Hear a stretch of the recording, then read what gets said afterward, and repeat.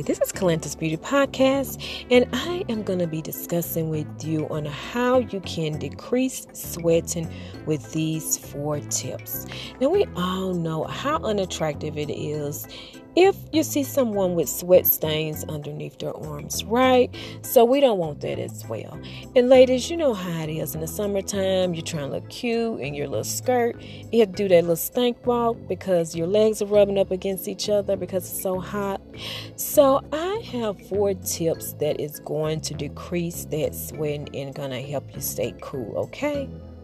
So first step is when we think of sweating, we think of, I need deodorant. But deodorant, it will help a bit, but then, it's also just going to kind of mask that odor or, just mask the sweating. But just good old soap and water, that's definitely going to keep you clean and then also keep you refreshed.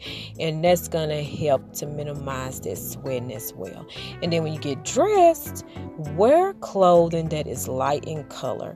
Any type of dark clothing in humid weather, summertime, is going to make you a little bit more hot.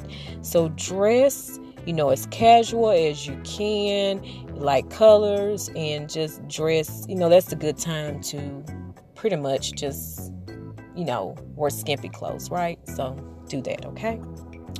Now, also as well, when you're going out to eat, try foods that are not so spicy. I love spicy foods, but if you just have to, keep you, some ice cold water, and that's going to help to cool the body down.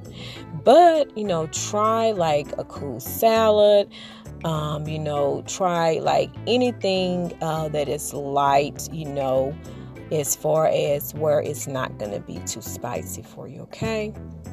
Now, also make for certain that you have good ventilation in the home, like a good ceiling fan, a good fan.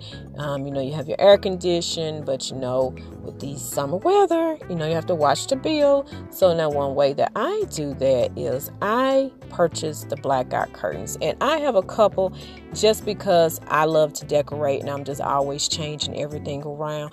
But blackout curtains are great as far as keeping the home cool, and it also cuts down on that electric bill as well. So try those out. So now those are the 4 tips that I have as far as what you can do in order to go ahead and minimize or decrease the sweating. And I hope you enjoyed this podcast episode and you enjoy your day.